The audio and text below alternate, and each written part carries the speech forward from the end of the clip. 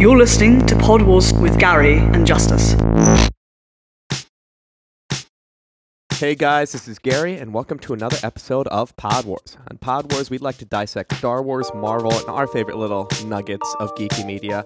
I'm here with your good friend, Justice. What's up, guys? And new friends of the podcast, Comic Books Couples Counseling. What's up, Brad and Lisa? Hello! We're so happy to be here. Yeah, hello. I'm Brad, and that's Lisa. Yep. Don't want any confusion. I know our voices are so close to each other, we are very hard to tell apart. Well, that's a trait for a marriage, right? You start sounding exactly the same. You just mold into one person. According to my mother, we did start out looking like each other, so... She's like, you guys look like brother and sister. And I'm like, great. That's weird to say. Yeah, my wife's a quarter Filipino, so they never said the same thing for me. So, Well, I invested in a diminishing property, going for a straight white male, but snaps. yeah, I'm watering down her gene pool. It's a shame.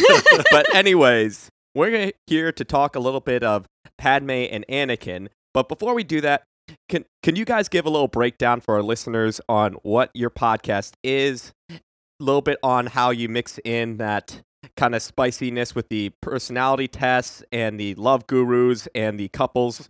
Just give us a little bit of a spiel for them.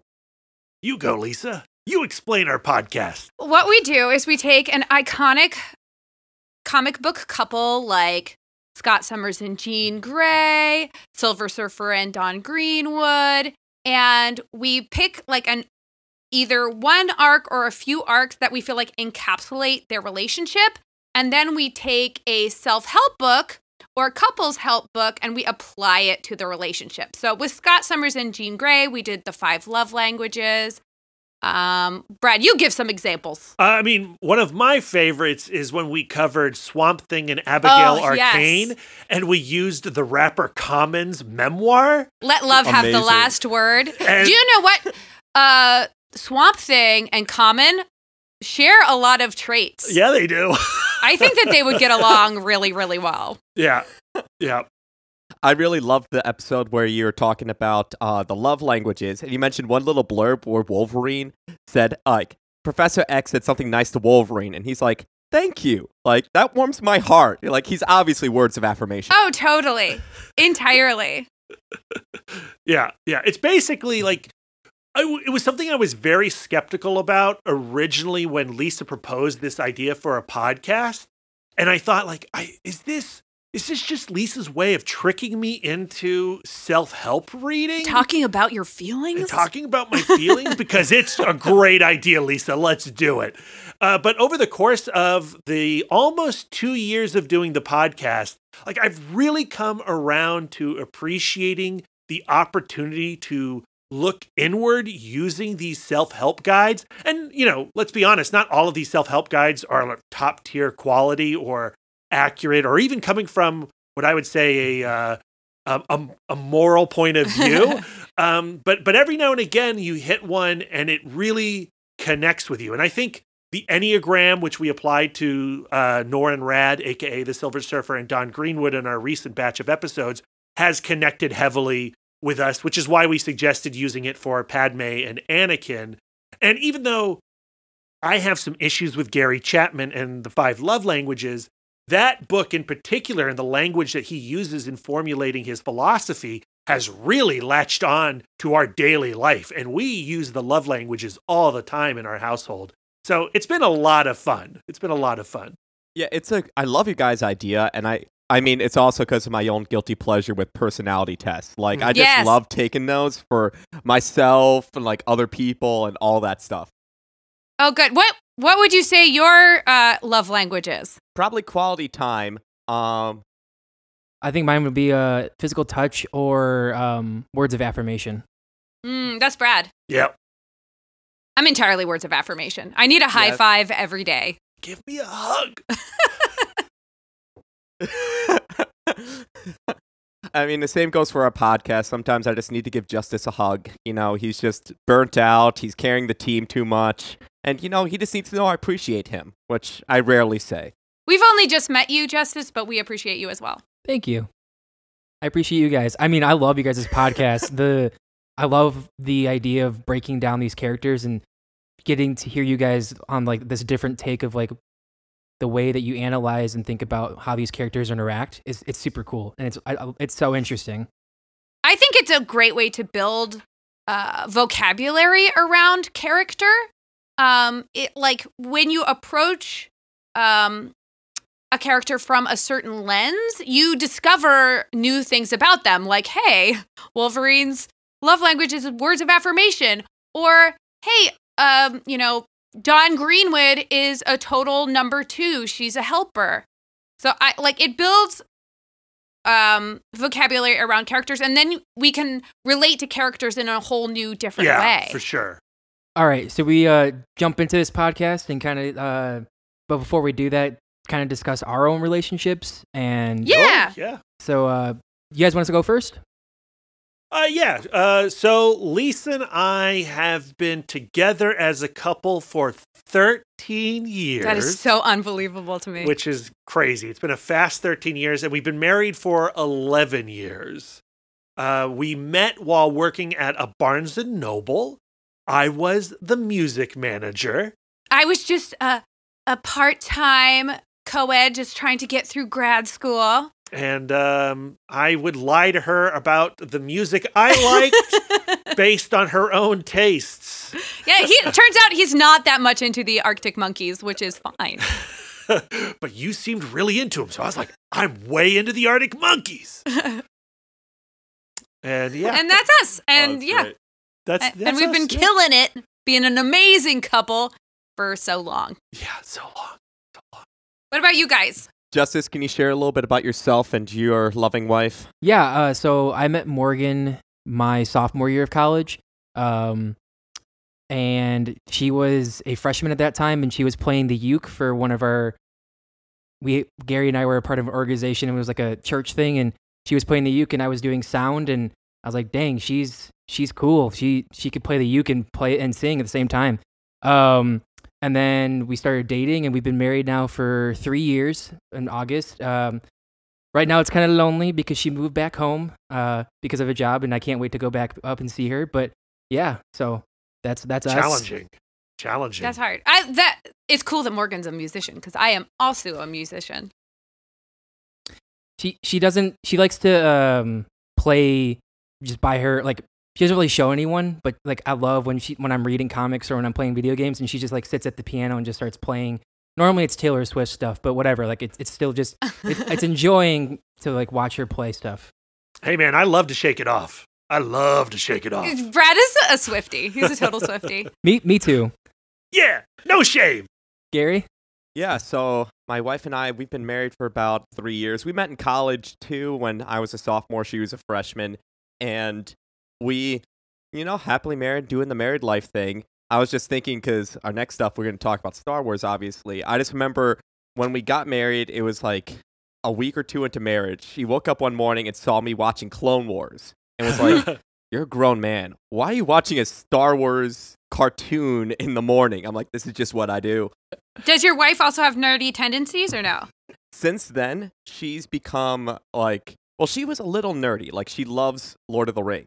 But since then, she's seen all of Clone Wars, all of Rebels, and been emotionally moved to the level that those shows entail. And it's been fantastic seeing that. Aww. I don't want to out Lisa just yet, but I'm gonna because that's what I do. But I cannot get Lisa to invest in Clone Wars, and it's driving me crazy. There's something about the texture of the characters. They all look like they've been carved out of soap. I find the amount of action, like, I'm one of those people who finds action scenes kind of soporific. I'm like, ooh, I wish... Soporific. I get a little snoozy watching Clone Wars. Oh, man. Have you breaking my heart. Have you watched Rebels? She has not. No. I have not. Refuses. Yep, I do. We gotta, one important thing in relationships is establishing boundaries. And mine is Star Wars related cartoons. Yeah, that's okay. That's okay. We're still together. Which, I mean... It's fair. It's fair. I can't get Morgan to even watch Star Wars at all. So you guys are both lucky. Like you guys, your couples get to hang out and do that. Morgan likes to wear a Kylo Ren shirt and then say it's Darth Vader. And, oops. or like just like because she know that like it's gonna get underneath my skin, like just like messing around with me. Or she'll call different characters like from X-Men or in Star Wars like the wrong name just to be like then turn around just to see if I like look and paying attention. Oh, she's slightly trolling you. That's very romantic. I can appreciate that. You guys are still newlyweds, though, in our opinion. Who knows what's going to happen? Your future holds. Who knows? Well, that's the great thing about a relationship, right? Is because you start off and, you like X and you try to get your spouse to like the same thing. But then you realize in trying to get her to like X, Star Wars Clone Wars, you find like a passion for Top Chef. Like right now, Lisa's introduced me to Top Chef, and I've now become obsessed with Top Chef, which is something that 13 years ago, never in my wildest dreams would I have thought that I would like Top Chef. But here I am, making sure we're watching every single episode and I don't miss a second of the judges' table. So you never know. That's kind of how it was for me with Great British Baking Show. Yes! Like, I never watched the baking show, and she loved it. But that show is so good. I'm watching. I'm like, oh, they totally unapproved it. I had a very short-lived Great British Bake Off blog that you can find on the internet if you look for it.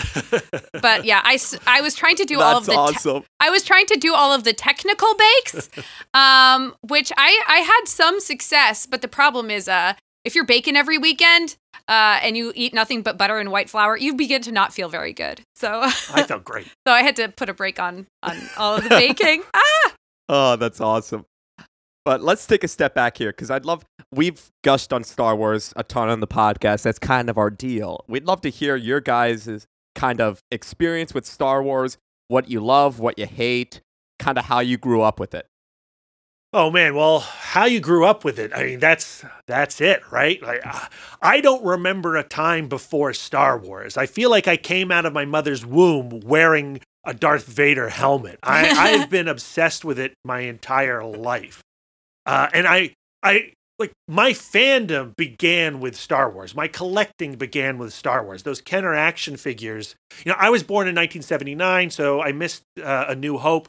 I did see Empire Strikes Back in the theater when I was a wee baby, not even a year old. My mom took me in. But to say that I saw it is a lie because I fell asleep apparently during Empire Strikes Back. But my first movie I remember seeing was Return of the Jedi. I remember passionately anticipating Return of the Jedi as a kid. And I remember being in awe of Return of the Jedi. And that was just like, those were the movies that I watched over and over and over again, VHS copies. I burned through them. I would buy multiple copies of the original trilogy. And then when the 90s hit and Timothy Zahn's Heir to the Empire came out, that was the book that got me to read. I was in 6th grade. Sure, I read a Hardy Boys book here and there, but it was only because my parents told me I had to read. Heir to the Empire was the first book where I said, I want to read that book. And that took my fandom to another level.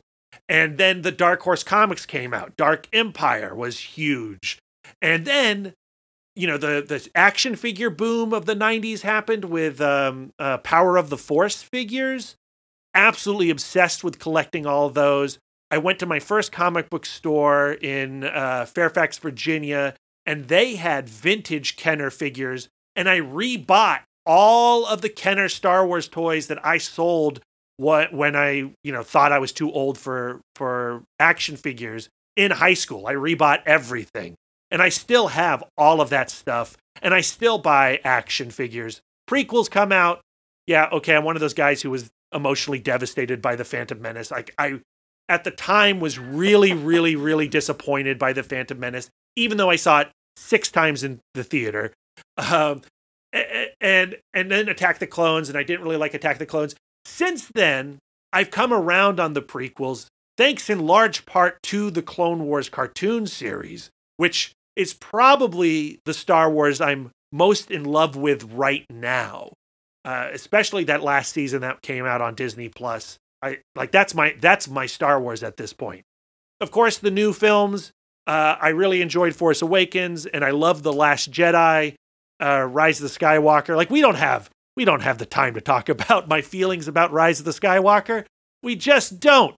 And that's my relationship with Star Wars, which is not alike when it comes to Lisa's relationship with Star Wars. I was not a Star Wars kid. Growing up, I was into musicals. I was into the Muppets. I was into the Disney princesses. I did watch the original trilogy at home on VHS. And I'm pretty sure the only reason we ended up watching it in the first place was because there were Muppets in it.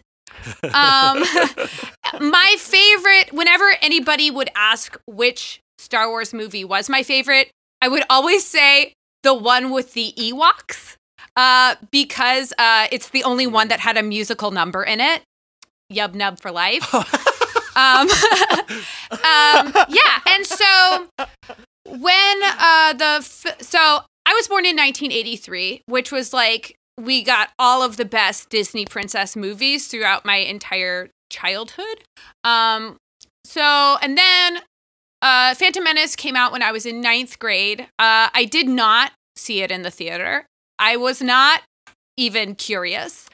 And then I married Brad. Hello! And it seemed kind of critical that I seem at least a little bit interested in Star Wars. So we did revisit those films as we were dating. Yeah. We tried on multiple occasions to watch the prequels, often failing. Yeah.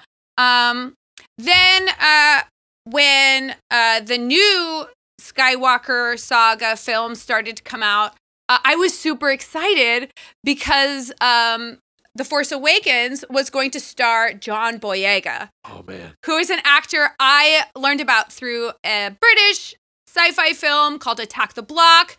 Super in love. I started buying up all of the Finn figures because to me, they were Moses. To me, they were John Boyegas. And I actually am sitting right across from an embarrassingly large Finn collection. And I really... I'll take a photo and I'll send it to you guys on Twitter because it's yeah, we'd love that. It's hilarious. But I would say of all of the Star Wars I have experienced, probably my favorite Star Wars film would be Force Awakens and Last Jedi together would probably be my favorite Star Wars film. Interesting, because I know a lot of the people in the fandom are like, oh, they're like complete opposites in feel. I think part of it is oh boy. I go into those films with enough understanding that I understand the world of Star Wars, but I have very little nostalgia surrounding it. So I feel like I agree that there is a lot of retreading and updating of the themes of the original films, but I think that I just really enjoy that cast of characters. I love the relationship as friends between Finn and Rey. I feel like those are two characters who kind of come together from very different worlds to have like this unified kind of mission. And I really like it. But how did you feel about the last one, Rise of Skywalker? I wasn't a fan. Okay. All right. Because I loved Last Jedi so much. And so the idea of untangling, because what I really fell in love with The Last Jedi is this idea that we all have the Force within us. We all have this untapped potential where as long as someone instills in us that we are each in our own way extraordinary and special, Mr. Rogers, that we can have a future that we cannot even fathom, a future that is so magical and so wonderful that we cannot we cannot imagine it. And so the idea of taking that away by going like, oh no, actually it is like a bloodline thing, like it seriously like bummed me out. It's interesting you talk about John Boyega being your favorite, or like the reason you were excited about the new trilogy, the sequel trilogy, because I feel like his arc was so crap because of what they did to him. Like they could have had such a cool arc with him, and they chose not to. And he's come out and talked about that, but like, and we don't really have to get into it. But it's just interesting that you talked about that. Yeah, he got the sweep of the leg. Like his entire storyline was kind of ripped out from under him. Yeah. So like, and everybody goes to a movie with their own perspective on it, and I really went into those first two films of going like, okay, this is what is important to me and what I think the story is about. And so then to have another chapter go like, oh, in actuality, that's not what the story is about at all. Like as a comic book fan, that happens all of the time. So I'm really good at going like, okay, I'm not going to include Rise of Skywalker in my personal canon. I'm just going to I'm just not going to include that in my fandom. And that's fine. Like Silver Surfer Black? Yes, exactly like Silver Surfer Black. Silver Surfer Black's so good. It's so good. I refuse. I will read it, but I will not include it. It's such beautiful illustrations, It but is. I It's understand because I just read the comics with Dawn Greenwood, and it's like it's hard not to have her in Silver Surfer canon now. It's weird. Yeah, she was a nodal event. Yeah. Silver Surfer meeting her can literally he'll never be the same to me. Right. Yeah, I agree. Still, Trad Moore, his art, it's unbelievable. It is. Oh yeah, we talked about this. But comics aside, Yes. but comics aside, we got to dive into a little bit of the Enneagram and Anakin and Padme. Since our listeners probably at least know a little bit about Anakin and Padme, but not a darn thing about the Enneagram, can you guys help give us a little spiel on what the Enneagram is and kind of the categories and things involved with it? Okay, well, the Enneagram is a personality system that came from the weird love child of Christian values, Eastern spirituality, and pop psychology. So it's based on this circular symbol, and each that has multiple points, and each point on this circle represents a different personality type that is signified by a number and generally a title. So I am a type 4, which is an individualist, which means that my core motivation is to be perceived as an individual, and that I resist being put into any kind of box. Brad, on the other hand, is an enthusiast. And so his core motivation is to avoid boredom and continue chasing what gives him joy. Hence, we are setting an apartment that is filled to the brim with action figures, and he's a collector. So each personality has what's called the core motivation, like the end goal of all of their behaviors in general. And then those core motivations are also paired with kind of a shadow side of like kind of a dark side, if you will, of, I'm an individualist, but I also have a tendency towards melancholy. Like, so each, in each personality is this balance of darkness and light. It's interesting that that's how you explain it, just because when I was introduced to the Enneagram, I was told, and this was in college, and they were like, you should just take the Myers-Briggs test, because if you take the Enneagram, it's going to tell you how broken of a human being you are. Yes. And if you're not ready for it, then don't do it. And so I waited a little bit, and then I took it, and I was like, oh my gosh, I am such a messed up human being. Like, yeah. Well, to me, like, so the origin of the Enneagram was actually the 7 deadly sins. So instead of everybody having the 7 deadly sins plus 2. So it wasn't everybody has a core motivation, but everybody has a deadly sin to which they gravitate towards. So it is based on what I would say is a pretty negative perspective. But then when pop psychology came along and said nobody's going to be attracted to looking at their most broken parts. And they took that idea of everybody is broken to everybody has a strength. So I do find like the I can't like on a melancholy 4 day, I can see the Enneagram as this kind of negative thing. Plus, the Enneagram encourages you to transcend your type. So like the more versed you are in the Enneagram, the less identifiable you are by your type. And it allows for fluctuation. Like, because you're type 1 today does not mean you're necessarily going to be type 1 tomorrow. Oh, no, that's not true. That's No? Lisa's point of view. My point of view is I do think that your personality is mutable. The Enneagram is not mutable? The Enneagram is you can have different levels of health. So a healthy 4 is going to hardly seem like a 4 at all, where an unhealthy 4 is going to... But you're always a 4. But you're always a 4. Yeah, I was wondering, because I was listening to you guys' Silver Surfer podcast, and I didn't know if you guys had talked about where, like, like you were saying, like, when you're a healthy... I'm a 3, and I wing 2 a lot. But, so, like, when I'm not healthy, I'm a different number, but when I'm, I guess, like, a healthy 3, then I could be perceived as a different...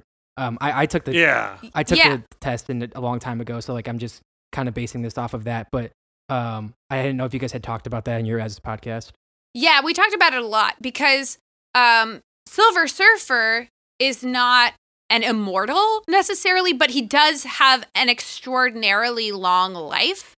And I think that his life is broken up into these distinct chapters. And I think, like, I do believe personally that there are events in your life that are so huge that it will change who you are as a person. So with the example of Silver Surfer, he was a Herald of Galactus. And when he became a Herald of Galactus, that was what is called a nodal event, an event after which he will never be the same. And so he started as Norin Rad, this explorer, this enthusiast, and then he became a Herald of Galactus, and then from that point on, he had this tremendous guilt from all of these planets that were eaten because of his doing, and he became a type 1, which is the improver. So I personally do think that personalities change, but the Enneagram takes the perspective that you are kind of you are, like Lady Gaga would say, you are born that way. It's interesting to hear you talk about it, Lisa, because Lisa handles all of the self-help stuff on the podcast. And as you can hear, as I'm working my way through it, because she filters it in a certain way, I then start to think of it as like, okay, that's what the Enneagram is. But it's actually what the Enneagram is by way of Lisa Gullickson. Yeah, that's right. And I appreciate that. So thank you. You're welcome. Well, I do want to say, too, with the Enneagram, like, I like it because it doesn't fall for what I'd say is like fortune cookie syndrome, where you can read all the types and feel like they all apply to basically everyone. Like, if you read a fortune cookie, you'll be like, okay, this could be predicting anybody's future. The Enneagram, if you read a type, there's always one I feel like that resonates well with you, either in a negative way or a positive way. And I think that, like, the distinctness, like, goes, like, even if it is, like, not based in science or not 100% true. Like, I think the fact that we can take the Enneagram and we can then apply it to fictional characters, that we recognize the 9 Enneagram types in the world, I think underpins the idea that there is something to the Enneagram that humanity, like, identifies with. Yeah, well, and also the practice of using it towards a fictional character or yourself. It's just a gateway for conversation and internal thought. And that's the most important thing to me. And what I've learned over the course of Comic Book Couples Counseling is just giving yourself some time in your day, in your week, to consider you as a person. Which, as a 4 individualist, I love, because my entire core motivation is, who am I? Right. And as Justice and myself hate as the type 3 achievers, basically looking at how I'm not achieving as much as I wish I would. I swear, every time we have a podcast come out, we're like, oh, that was an awful podcast. We didn't get nearly enough out of it. And then it does well. And we're like, okay, I guess it wasn't that awful. Dude, I get it, because I'm a wing 3. That or Totally, like, so- or like, it's like what are people thinking? Or like, how can I I'm a people pleaser too. So like, I feel like 3s fall into that sometimes a lot. But I also wanted to say about the Enneagram, I like it more than I would say Myers-Briggs, and I guess you guys can push back on this, but when it comes to the Myers-Briggs, I feel like there's the good 4 like letters, and then there's like the bad ones, whereas the Enneagram, it's just like, this is who you are, and there's no good, or like there's good parts of it and there's bad parts of it, and like we can help you grow, if that makes sense. We did the Myers-Briggs for Peter Parker and Mary Jane. I also, like, I took the Myers-Briggs in high school, and I have always proudly identified myself by my Myers-Briggs type. I'm an INFP. I never really saw the Myers-Briggs as a value judgment necessarily, where I think that there are good personality types and bad personality types. But I do not like the idea of Myers-Briggs of like, well, this is who you are, and there's nothing you can really do about it. So you might as well find a job. Like, oh, you're an INFP, then these are the 12 jobs that you'll probably succeed at. Right. Like, good luck with the rest of high school. Never liked it. Yeah, Brad does not like to be confined. Labeled. So since we don't like being labeled, let's label some people. Yeah. Right now. Yeah. We got Anakin and Padme. So I don't know if you guys feel the same way, but I feel like Anakin and Padme are kind of like those 2 friends where you like them a lot separately, but you don't like them together. Like, I think Anakin has a lot of awesome traits. Padme has a lot of awesome traits, but together they just don't work, you know? There's just something off about them. I only have experienced Anakin as either Darth Vader or through the prequels, and I do not like him in the least. Like, to me, like I tend to get really bristly about Anakin and the way that he behaves and the way that he treats people, and when I see Padme like confessing her love to him, I'm like, girl, like, what? Do you suffer a lack of options? Like, raise your standards. Like, clearly he is just like this, like, cauldron of bubbling rage and insecurity, and you don't need that in your life. I think Anakin is an incredibly interesting character.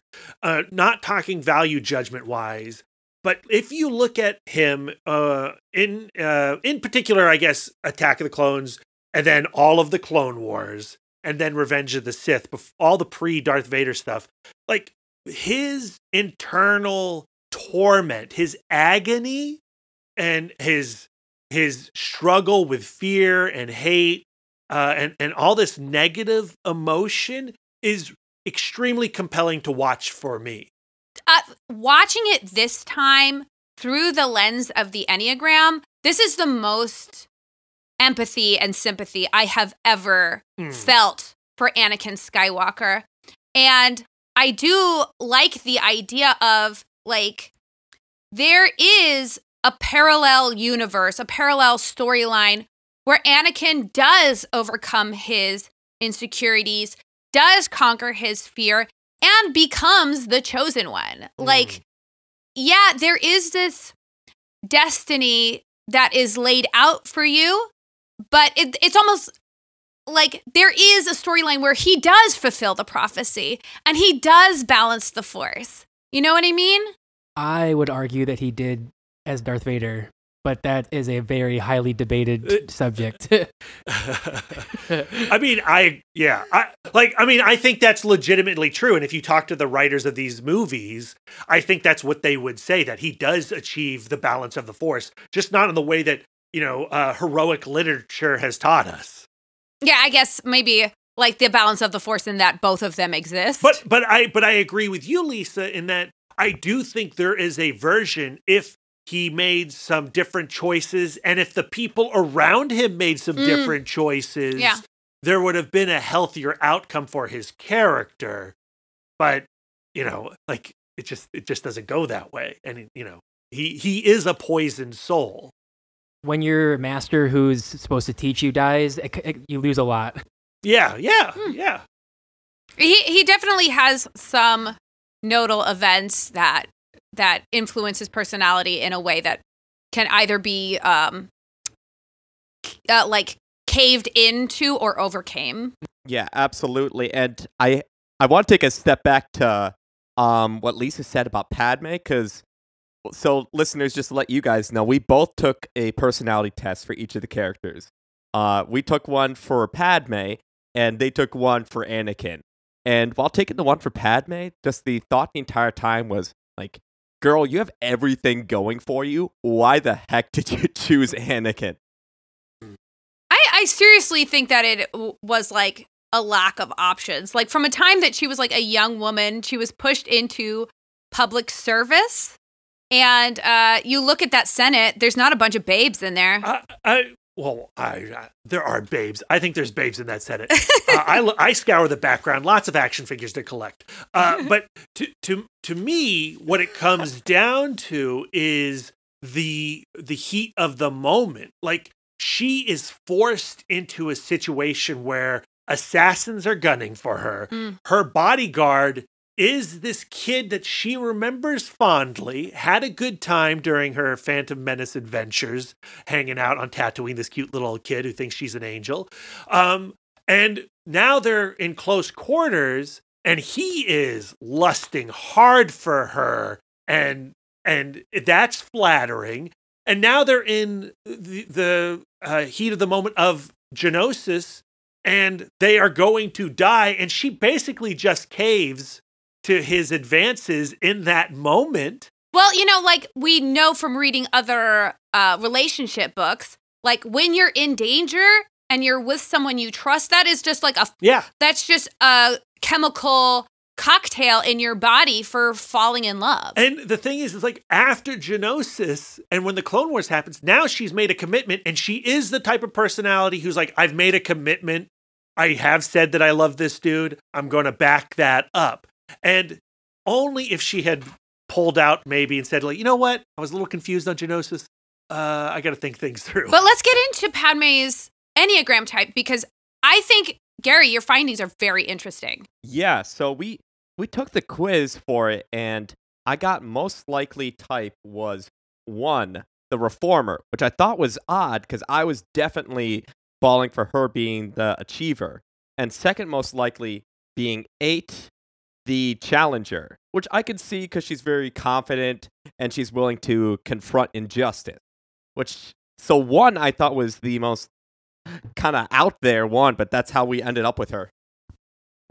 I do think that she has reformer qualities. I do think, because one of the things about being a type 1 is the motivation to be truly good and right. And I do think that she believes strongly in a right way to do things. But I do think that you were onto something with type 3, because lots of politicians are type 3s, because type 3 is called the achiever. It's also sometimes referred to as the performer.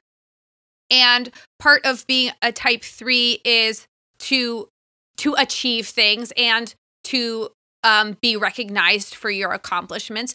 But it also has its deadly sin is deceit. So like politicians tend to have to be a little bit deceitful to get ahead. So I don't think that she's particularly deceitful. I also think that she might be a loyalist, where she it's hard to earn her trust, but once it is earned, she's going to stick by you. Yeah, and that's where I think that comes in post Attack of the Clones. What number is that? And she does. That's number 6. So we're working off of 2 different. So the test that we took is on the Ennea app, which is a free app to start. But then once they got you hooked, they shut down all of the like they shut down all of the things, so you can't look up the personality types anymore. So I'm referring to the original book I learned about the Enneagram for the podcast from, and that's Enneagram in Love. So some of the titles are a little bit different, but the numbers are the same, and the general description of the personality types is the same. And I'm looking off of the Enneagram Institute website. Oh, and yeah. I think kind of Padme is a bit different in her personality based off of her environment. When she is in that political environment, I see her as a little bit more of the achiever. She's more that politician, wants to like save the world type. But then when she's with Anakin, she's, I think, more of a 6, kind of like you mentioned. Like she's very like in some ways anxious at times, in that she's worried about Anakin. She's always worried about like his state of mind. I mean, he did commit genocide, so she has good reason to. And then she has that really loyal attachment to him, which we're kind of like, we don't know why, but it's just definitely drawn to him. Just a different person based off of that. Mhm. Do you know what another thing that you just sprung into my brain that goes like, maybe she is, in fact, a type 3, is that she is deceitful in that she does use body doubles all of the time. Where she goes like, I know that I need to appear as austere and separate, so I'll just use that lady to be the austere and separate, and I can do more of the go-getter, getting things done myself kind of thing. And they hide the relationship Yeah. initially. Yeah. Yes, and that is her desire. She's totally a 3. She's totally So a you're 3. saying as like a type 3, I'm just going to be out there and be like, I need Keira Knightley to step in for me so I can hide and do my own kind of stuff. Exactly the way that I want to. And hey, I want to have a relationship with Anakin, but I also do not want to lose my status. So she has no moral quandary with being a single swangin' politician Side and hustle. a married woman. Yeah. And it doesn't Interesting. challenge her morality. That's pregnant too. That's Yeah. pregnant too, which no one seems to question, like, who's the dad on this? Until the very last second, where So- she's like totally showing, and then then Obi-Wan is like, Is ah, Anakin the dad? So someone sent me a meme this week because they knew we were talking about this, and it was a picture of like, you know, Anakin when he's sitting in the bed, and Padme's like, "What's wrong?" He's like, "We live in a house together and sleep in the same bed, and no one's noticed." And like, it's true. Like, what the heck? I think that is a reflection of how truly self-absorbed, politicians are. And the Jedi. And the Jedi are. They're totally into their own thing.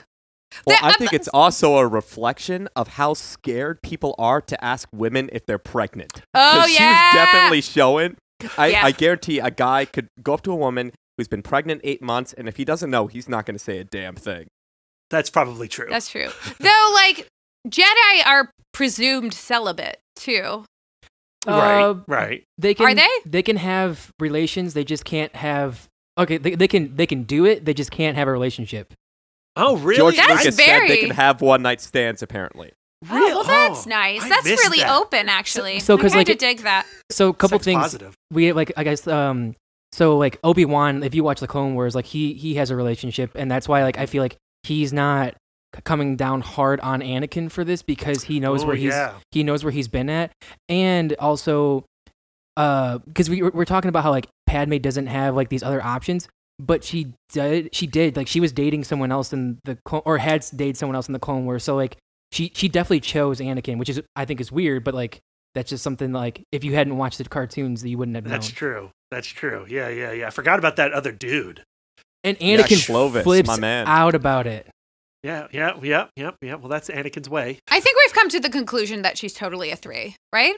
Oh yeah. I think we have. I think the test was taken poorly. I blame myself. Well, But- I led you astray because I have taken the Enneagram app quiz, and it is the quiz that is recommended in the Enneagram in Love. But she also gives the caveat that really the test is not the best way to discover your Enneagram type. The best way to figure out your Enneagram type is to study the Enneagram and feel what resonates with you. So when you read your description, you should have kind of this spooked feeling of recognition of like seeing yourself after a haircut for the first time, where you just go like, oh my God, that's me, you know? So I took the Ennea app test and I got 5, but which is one of my wings, but I am entirely a 4. And I've discovered that through study and meditation. Yeah, I was told that it's dangerous to take the test right after you kind of just like figure out about it, because you will like pigeonhole yourself almost. Where like I was explained that like it's like if you take it with like a grain of salt, knowing that like that might not be who you really are. Like you need to like actually experience it and like dive deep further into that. That's like how I was like told when I was going in to do this whole test. So Brad and I took the test for Anakin, and watching the films, I was going like, Anakin is totally an 8. He has anger issues. He doesn't care how he is perceived if it has to do with meeting his ends. He is just entirely an 8.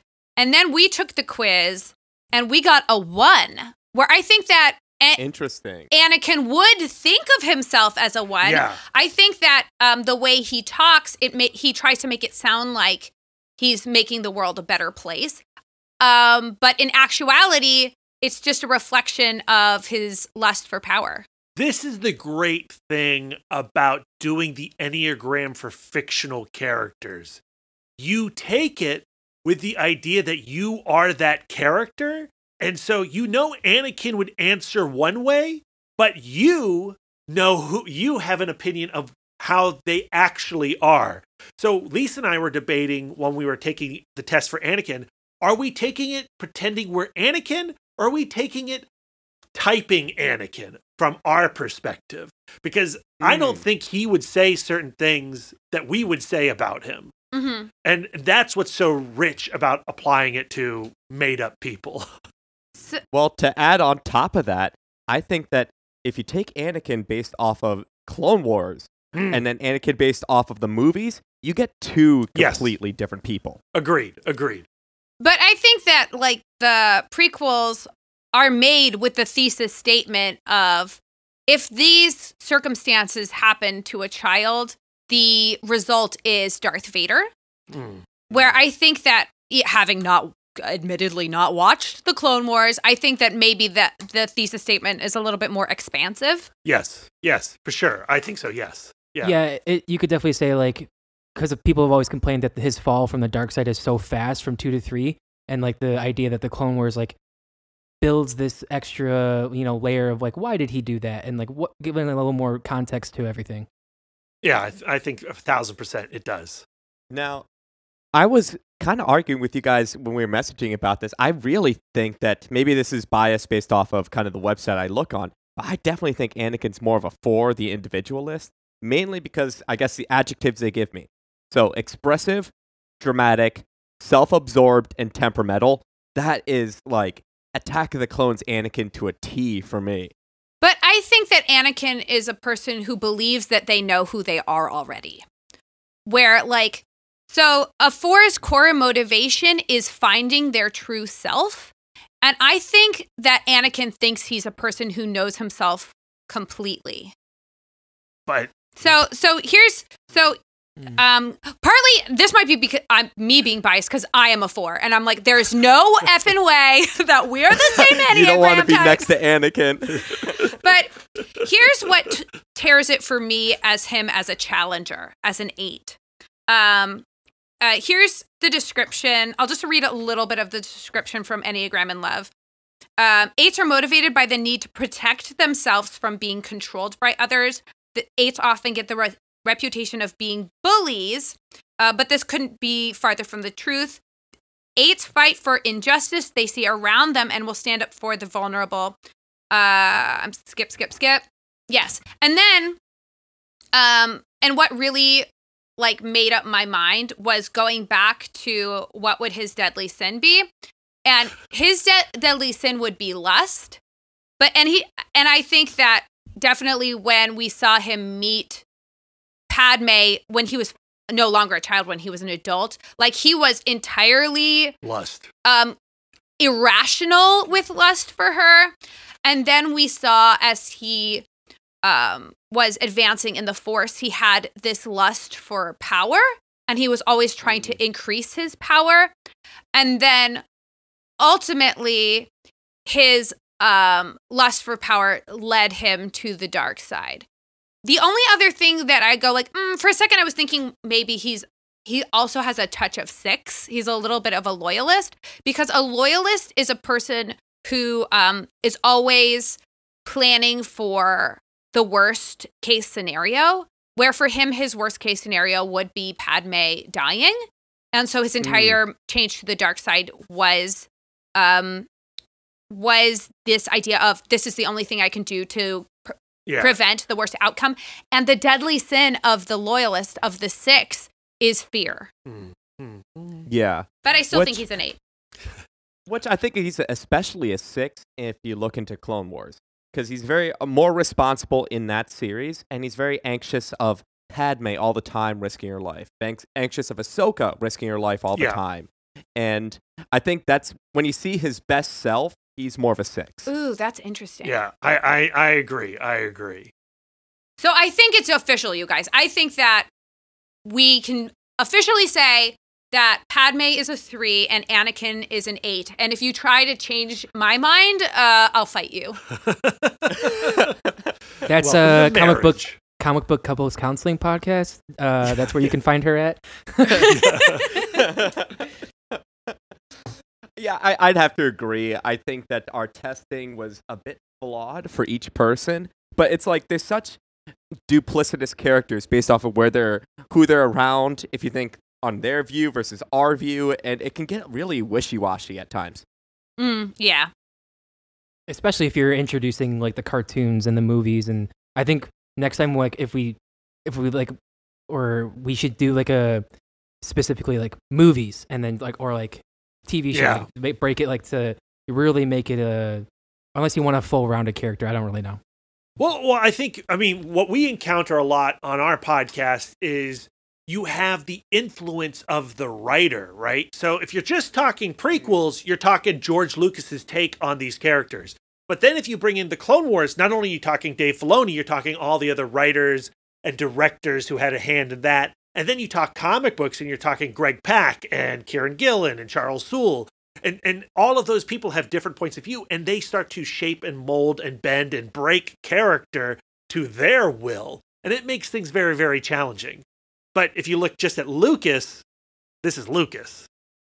Yeah, which, I mean, Lucas, for most people, is kind of like the canon overall. Everyone has their head canon for Dave Filoni's Anakin, because I think everyone overall kind of just loves that a little bit more.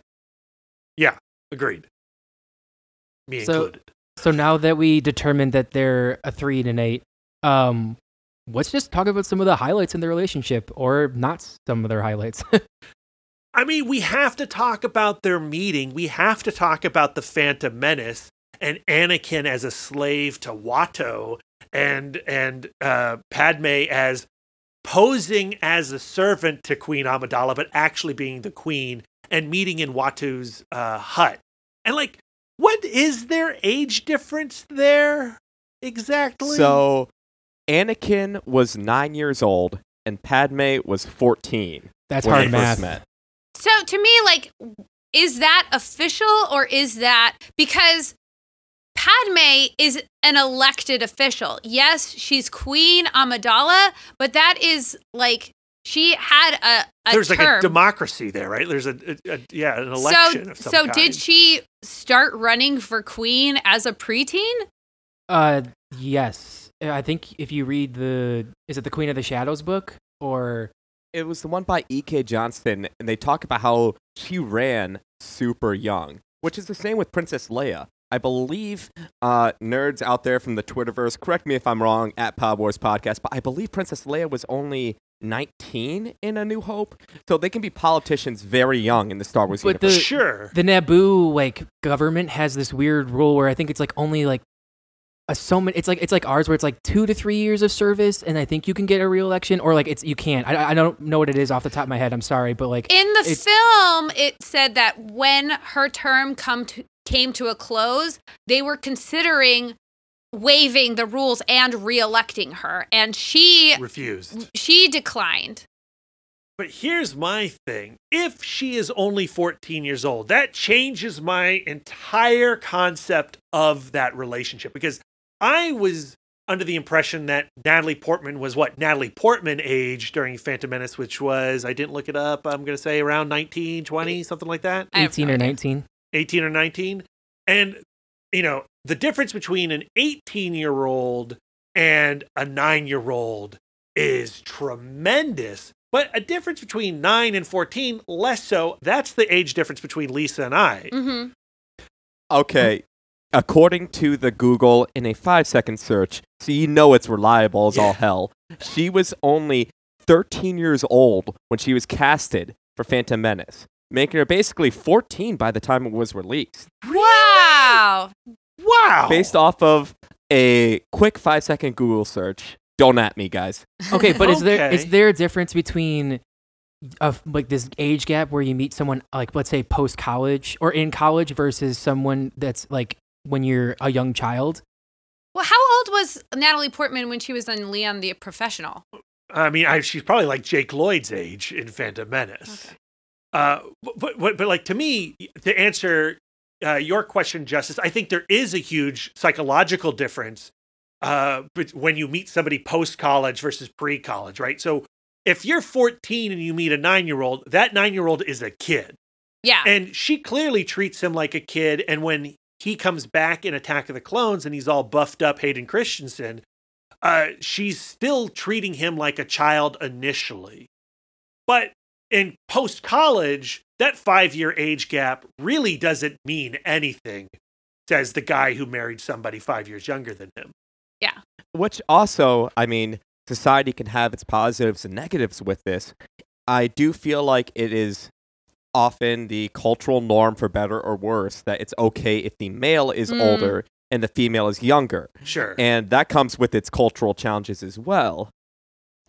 To me, like, if their age difference is 5 years, then I guess it's cool. Well, I mean, it's certainly not as strange as I had it in my head for the last because an 11-year age difference is still going to be a lot when he is 21 and she is 32. Math. And like the way that he meets her, like the first thing he says to her is, you know, like, "Are you an angel?" It's such a childish, like, reach. Like it's such a child trying to connect with an adult who is very, very pretty. And I guess in the Star Wars universe, an angel isn't necessarily like the Christian idea of an angel that we have here. Because I got the impression that an angel in Star Wars land is an actual species. Correct me if I'm wrong. But if I may say that even as a child, Anakin had some red flags. I think the most unifying character trait of Anakin that goes throughout the rest of his life is his irrational confidence and swagger, because he is immediately bragging about like, "Oh, I'm the only human that is a pod racer, and I'm the best pod racer that's ever been alive." And then we find out later, like, "Well, how many pod races have you finished?" And he's like, "Well, I've technically 0. How many have you won?" Yeah, also 0 times 0, it's still 0. So like he always has this irrational sense that he is the best, even if that bestness has not been tested. But Lisa, that's just the midichlorians talking. It's not his fault. He's got such a high count. You know what? I've met other people with midichlorians, Luke Skywalker, and he had 0 swagger. The Last Jedi would agree with that. You even see that in Clone Wars, where like the last season, where there's a part where Obi-Wan's fighting on a bridge, and Anakin just like walks up and like dodges like a bullet, and is like, "You're still fighting," and then like takes out like the droids, and he's like, that was really. It was just like this like You could tell, like you could like feel the swagger oozing off of him in that scene. Yeah, for sure. I don't like the word oozing there, Justice. Prefer another word choice. Seeping. He does ooze. Anakin oozes. He oozes. He Yeah. gives me the skeevy jeevies. All right, to give you guys more age difference context to Attack of the Clones, Padme is 24, Anakin is 19. So imagine Okay. a college graduate young professional and a freshman in college, Yeah, which I mean, isn't unheard of, yeah. but like definitely different life stages. It would really be weird if she was a sophomore in high school. No, she was a sophomore in college and she was like trolling the high schools. like if they hooked Yeah. up in the Phantom Menace, that ain't cool. No. Well, that's like the Phantom Menace. It's like the young guy like hitting on the hot babysitter. That's Yeah. kind of what it is. We're like, oh, that's just cute. Yeah. You Yeah. know? Not as weird as I thought, I guess, then. Yeah. What is weird though is the scene where the two scenes in Attack of the Clones where he like cuts the pear and sends it to her, and Padme's like, "Oh, this is awesome," or like whatever, like that like Sploosh. yeah, exactly, the chemical brain like chemicals going off in her head, and then the whole like scene at night where he's like that such a corny line where he talks about how like he's scarred by her and whatnot, like Yeah, he's Ugh. totally nagging her. Like, yeah. Interesting. A little bit. Yeah, yeah. He is kind of negging her in those scenes.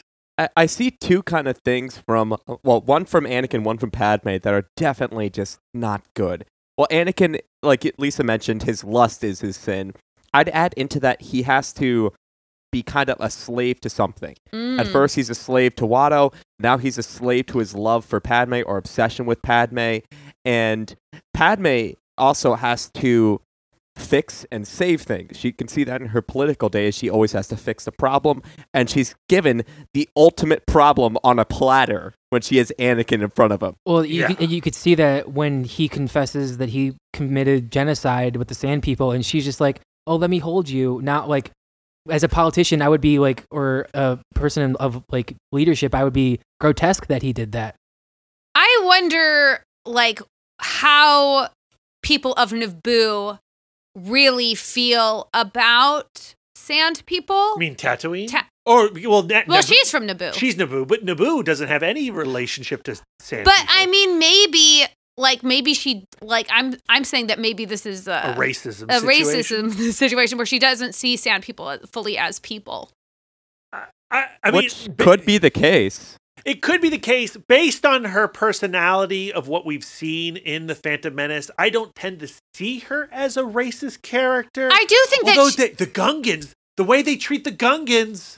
Oh, Yeah, Like, you to heard me, it here on Pod Wars. Padme is racist. I see the caste strata of the aliens in Star Wars very confusing. And the droid situation. Like, what's the difference between an alien you're speaking to an alien you enslave to an alien you eat?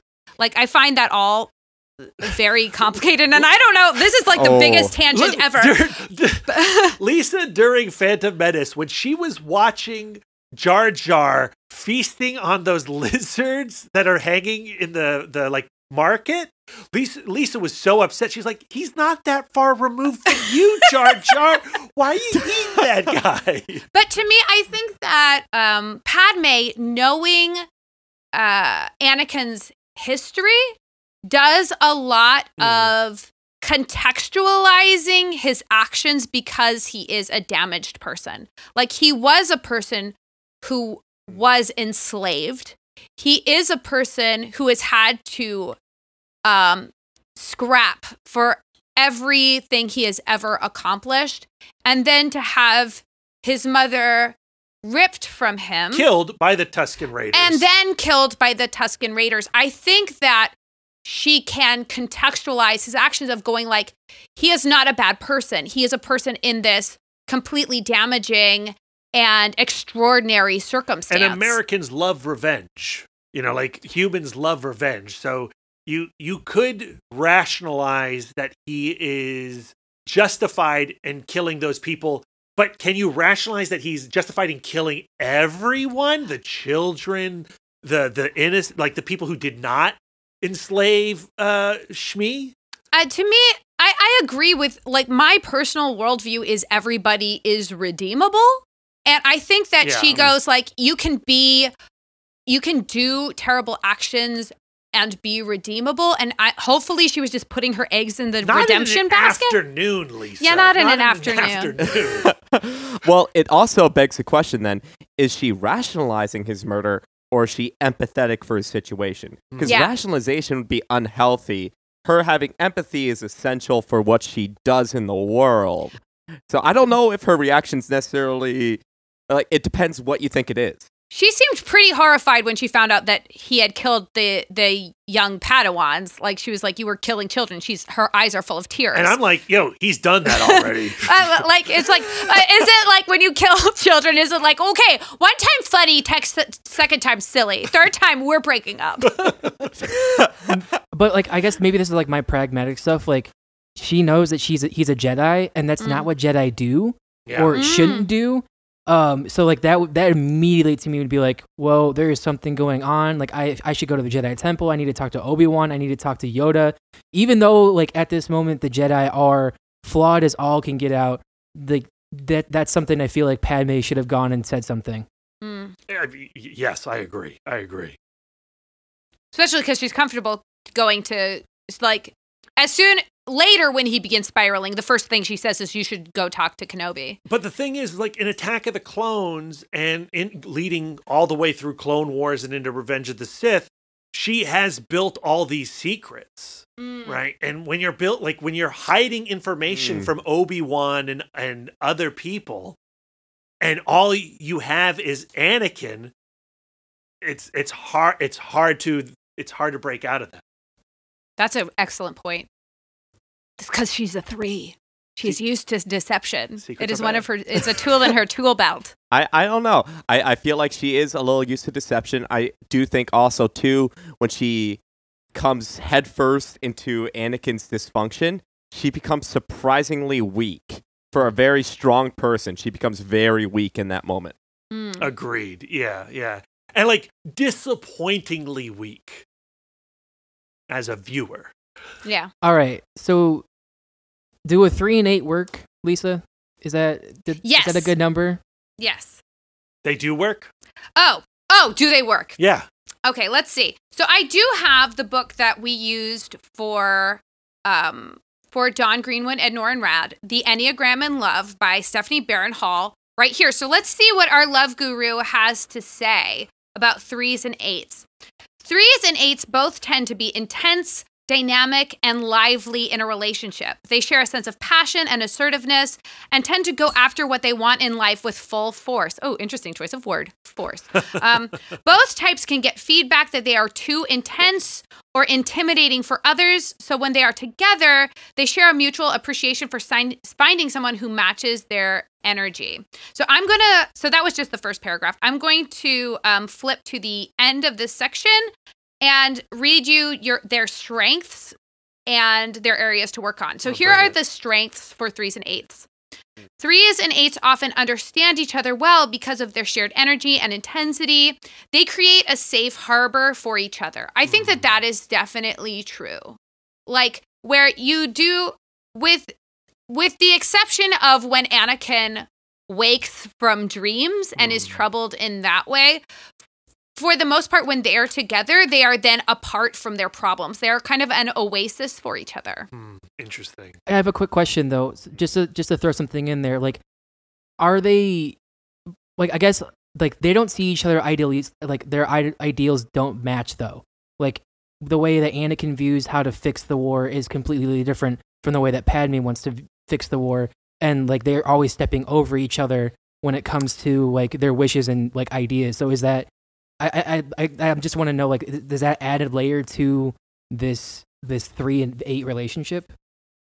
To me, like, when we've done studies of different couples, I always am interested in the alignment of principles. And this isn't from Enneagram, but this is from the Bowen family systems theory, which has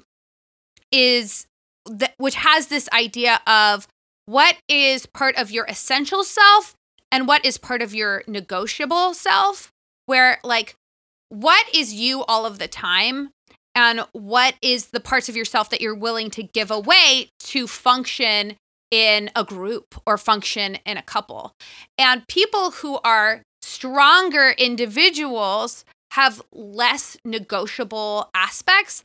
And I feel like Anakin and Padme are both very young. And I think that even though they both would think of themselves as very principled people, I think that there is an inherent weakness to both of them. And I think that they give away their principles a lot of the time to function as a couple, which I think leads to problems in the long run. Brad and I saw this between a DC couple, Harley Quinn and Poison Ivy. They're a couple where they both have very different principles, where Harley Quinn's principle is let's create chaos and let's have fun, where Poison Ivy, her principle is this helping the planet? What does this outcome mean for the world of plants? Mission based. Yeah, and they're an example of a couple where I feel like they both have a very strong sense of self. So they have less to negotiate with as a couple, but that actually strengthens their relationship because they both know where their boundaries are. Where I feel like Anakin and Padme are really still negotiating their boundaries. Sorry, I didn't mean to throw like a wrench in what you were saying. I just wanted to like ask that question, but I think that's a really interesting and important question. So now here are a 3 and 8 areas to work on. So industrious, hardworking pairs like this need encouragement to take a night off, rest, and have fun.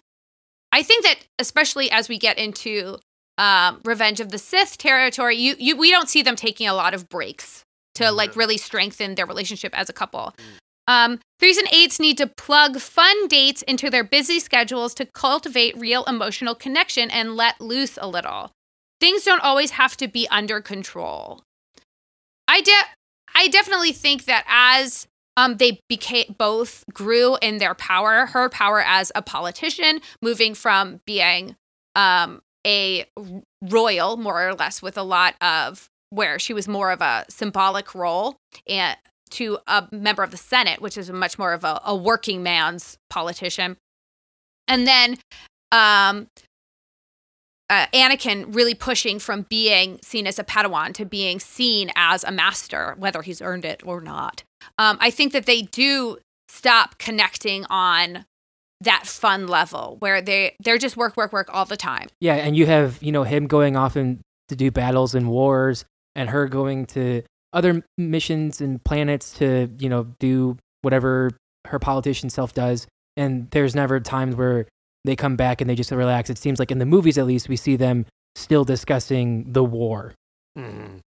I think one thing that would serve them both would be to do an inventory of principles and really discuss, like, our principles do not have to be aligned, but here are the boundaries that I draw. Here are the right. Yeah. Like, to me, after the Tusken Raider massacre, you need to reevaluate some things. And just from a much smaller point of view, after Anakin says, like, well, there should just be like one guy who decides everything. There should just be a dictator. Like, that is so opposed to Padme's belief system. That's like, somebody who is, intensely religious, like a super Catholic trying to get along and mate with an atheist. Like, those are viewpoints that are so opposed that you need to come to some kind of understanding. You can't just let that comment drop by the wayside the way that Padme does. I love that idea of creating boundaries there too. Yeah. Like, I mean, Padme should have probably made the boundary, obviously, no murdering people. Mm-hmm, Yeah. And advocating for communism when you're in a position of command, probably not a good call. Yeah. Yeah. No, I definitely agree. And I think that it is their pace in life that doesn't let them consider, like, hey, he did massacre a bunch of innocent people, like some of them not innocent, but some of them, children. Like, how do I really feel about that? And is that what is it called? A deal breaker.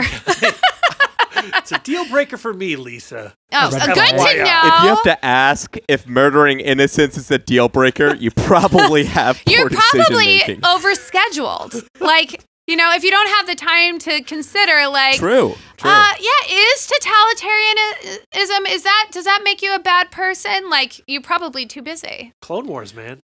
But she doesn't even have time to really think about it because they're Yeah. thrust into the Geonosian battle thing, and then it's when you have her, confessing her love. So it's just like I just think she's like got a mixed bag of emotions all at once, and Anakin's like, hell yeah, she just said that she loved me.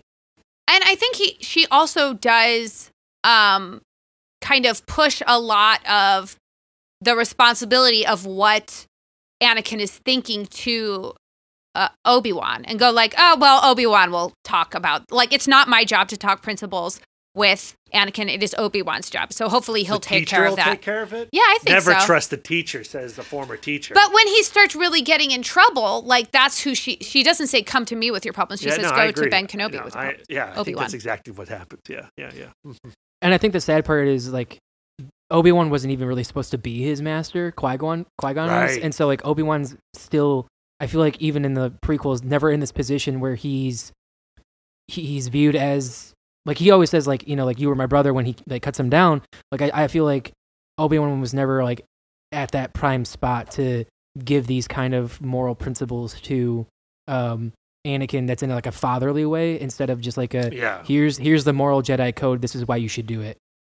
That's an excellent point. And I think you could say that about all the Jedi on that council.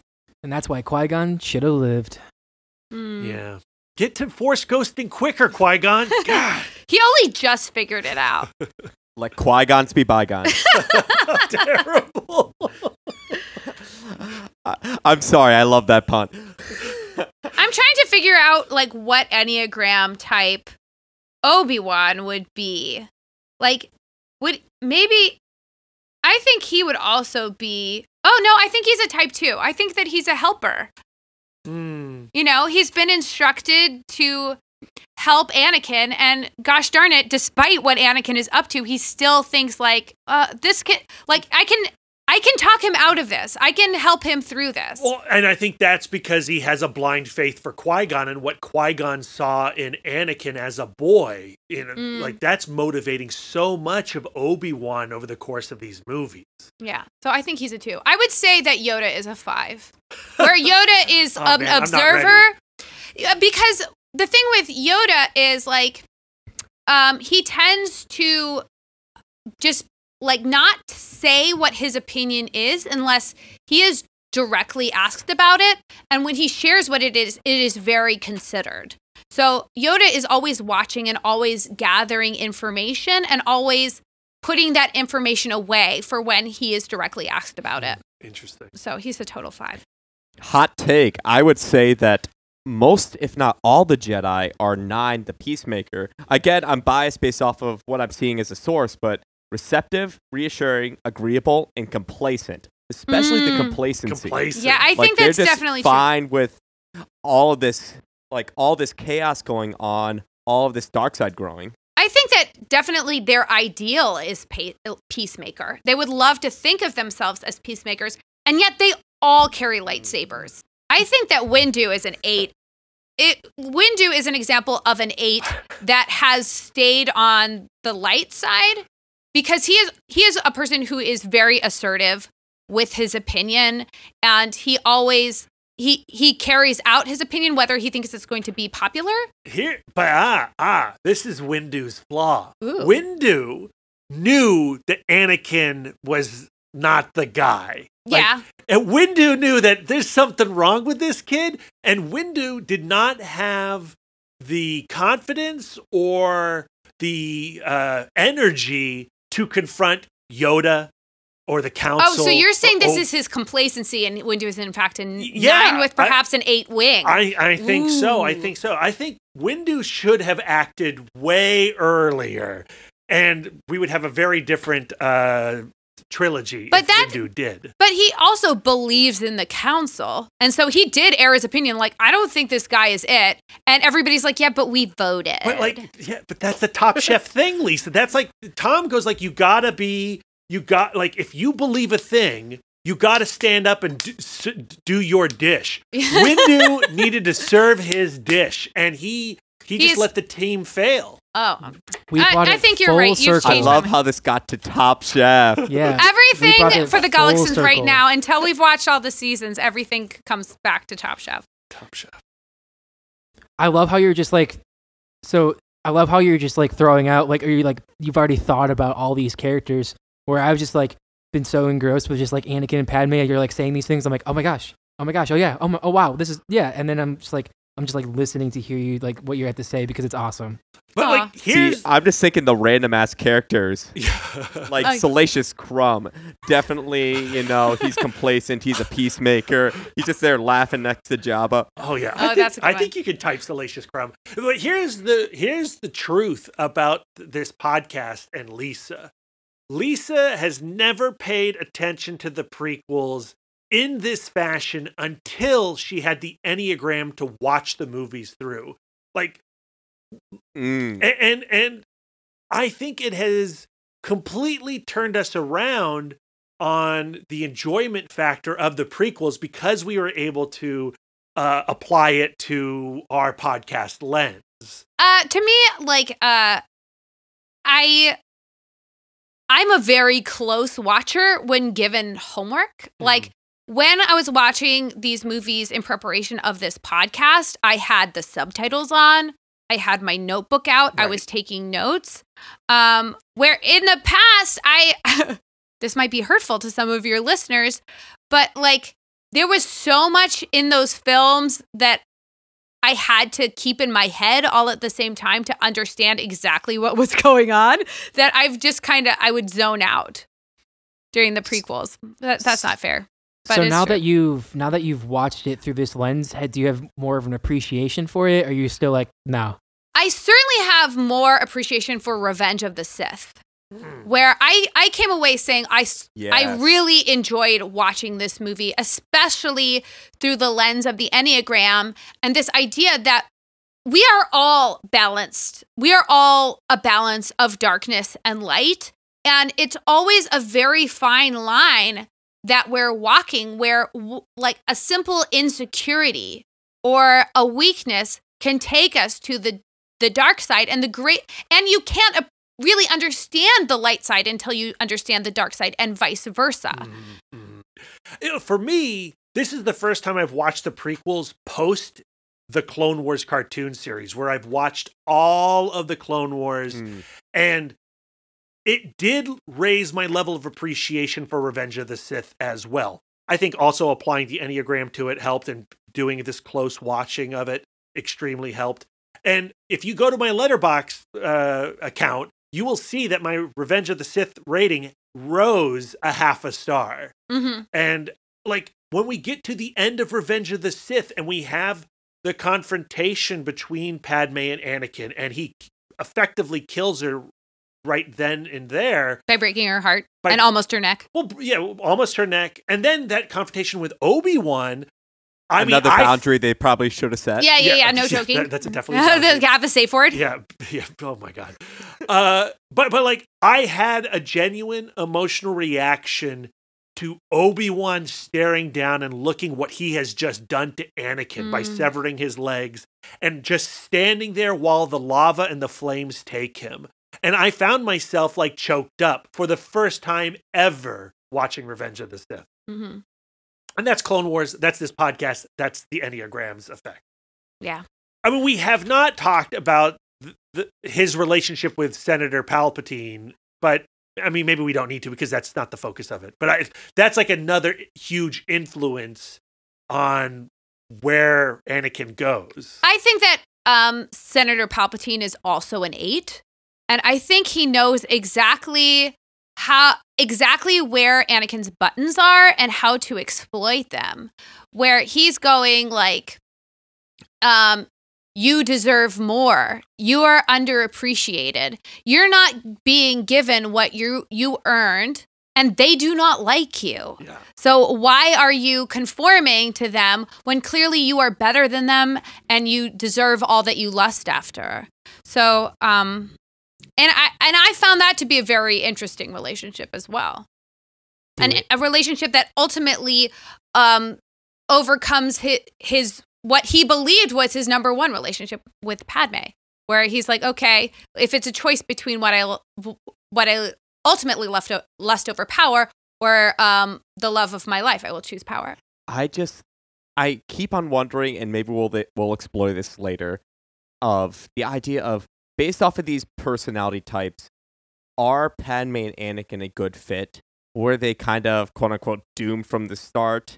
I don't know. I don't know the answer to that. I mean, it depends on the darkest aspect of each Enneagram type and the situation there. But I just love the fact that something like the Enneagram, and your podcast kind of speaks to this, really makes it so that you just look into the characters and appreciate them in such a more in-depth and greater way. And it makes you enjoy the created material and the product a heck of a lot more. Yeah, I mean, for me, treating a character like a person is silly, maybe, but if you're in love with storytelling, you have to treat the characters as if they were walking in your reality. And to give the character that level of respect, it just furthers your enjoyment of the experience.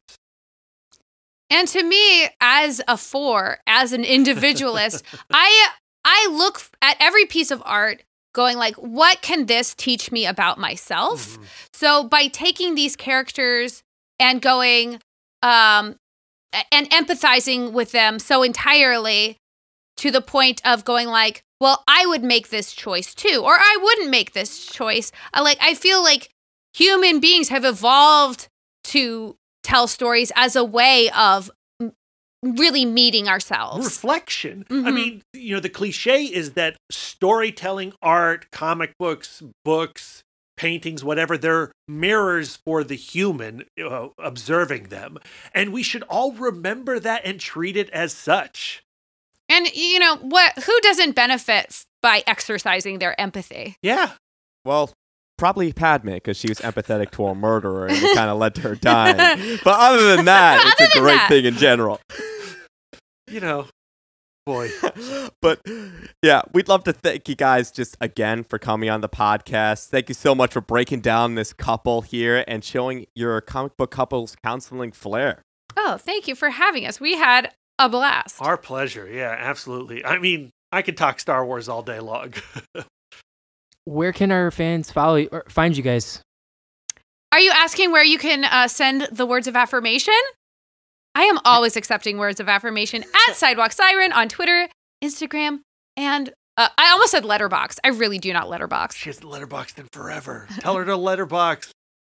And you can find me on all social medias at MouthDork. You can find the podcast wherever fine podcasts are found. I'd say sold, but we don't really sell our podcast, although we do have a Patreon now. So, patreon.com/CBCC podcast. Find us there and get some bonus content. We're at CBCC Podcast on Twitter and Instagram. Yeah. That's right. And Justice, where can they find us? You can find us at Podwars Podcast, or you can also email us at askpodwarspodcast@gmail.com. And we would love it if you enjoyed this episode to go to both of these podcasts on iTunes and write us some reviews. We would really appreciate it. And everyone have a great week.